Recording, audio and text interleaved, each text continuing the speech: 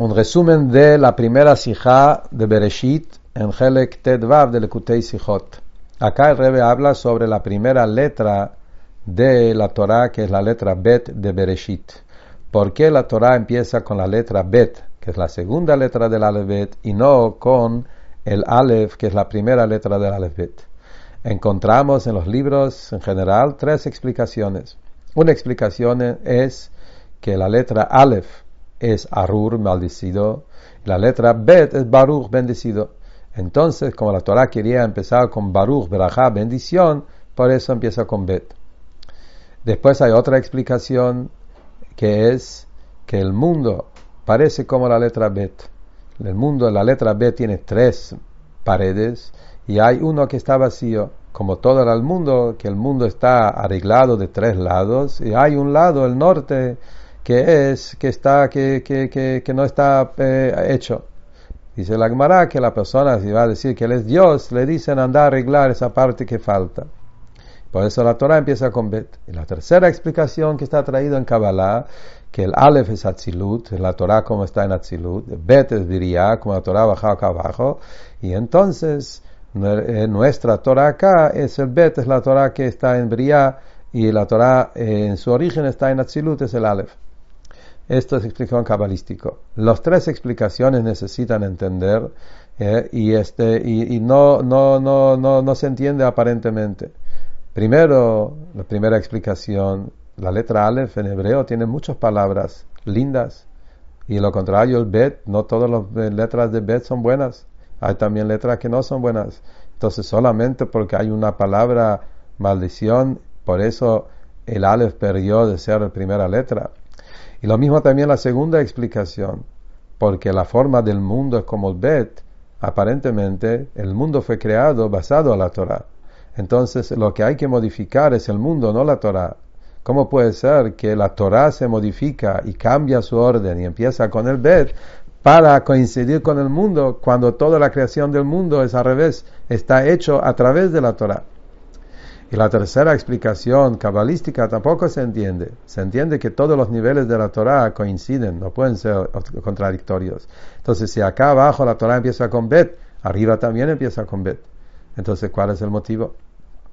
Y acá el Rebbe trae una explicación maravillosa, más simple y más profunda a la vez. ¿Sabes por qué la Torah empieza con con Bet, y no con Aleph? La respuesta es: Aleph representa el dador de la Torah. Bet representa el entendimiento de la Torah, la Jochma de la Torah.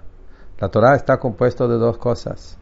Como dice la Gemara, ¿por qué se destruyó la tierra de Israel?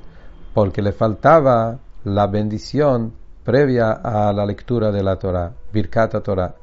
Y sobre eso está explicado en los Mefarshim, que está el entender de la Torah. Y eso había mucho Torah en la época del Bet Mikdash. Pero cuando uno se olvida del Birkat Torah, el dador de la Torah, Noten Torah, antes del estudio, saber que la Torah en su esencia está por encima del entender, es la Jochma del infinito de Akadosh Baruj Hu, y ahí está esa Torah, queda sin divinidad, y eso destruye el mundo. Entonces, ¿qué se entiende? Se entiende claramente por qué la Torah empieza con Bet. Justamente la Torah te quiere enseñar eso, que cuando vos te sentás a estudiar Torah, Bereshit bara Elohim, que sepas que el mundo, la Torah es el segundo. Antes de eso, el Aleph es el dador, es el Anoji, es el dador de la Torah. Él está antes que todo. Y vos, después de eso, puedes sentarte a estudiar Torah. Esa Torah es una Torah como corresponde. Y según eso, explicación, podemos volver a retomar las tres explicaciones anteriores y entenderlo con más profundidad. Según eso se entiende, primero la idea de la bendición y maldición. La idea no es decir que la letra Aleph es una letra negativa y Bet es positiva. Justamente lo que es otra cosa. Cuando vos estudias Torah sabiendo que la Torah es el Bet, el segundo, porque hay un dador de la Torah, ese estudio es bendición. Pero si vos te olvidás de eso y estudias Torah solamente por entenderla y no tenés presente el dador de la Torah antes del estudio, esa Torah genera maldición. Y lo mismo también en el tema de la Torah como está Atzilut y la Torah en Briá. El Yehudí tiene que saber que la Torah que él estudia es Torah de Briá. Pero la verdadera Torah es en Atzilut, donde ahí la divinidad está con toda la claridad. Cuando yo tengo eso presente, cuando yo estudio Torah, tengo claro que existe la divinidad pura en Atzilut, y después me siento a estudiar Torah, esa Torah me une con Hashem y no Chas v'Shalom me separa de Hashem. Y acá viene lo que dicen nuestros sabios, que el que estudia Torah no bien preparado, la Torah Chas v'Shalom se transforma en algo mortal, le agrega más fuerza a la clipa en vez de agregar más kedusha. Y sobre eso necesitamos esa preparación, tener claro que mi entender es el bet, porque antes que eso está el dador de la Torah. Y con eso también se entiende la idea de corregir y reparar la parte del mundo que está en falta. Para poder corregir el mundo y hacer un mundo que sea completa, es a través de tener presente que esto es el bet y no el alef. Si me olvido de eso, eso hace que el mundo queda destruido, como dijimos antes.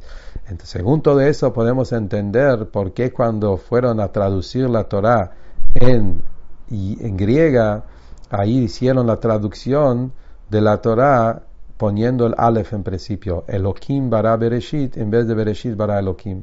Dios creó el Bereshit. Empezaron con Aleph, porque para un Yehudí ese punto es lo más importante, saber que el entender de la Torah es segundo y la Torah principal es el apego con Hashem.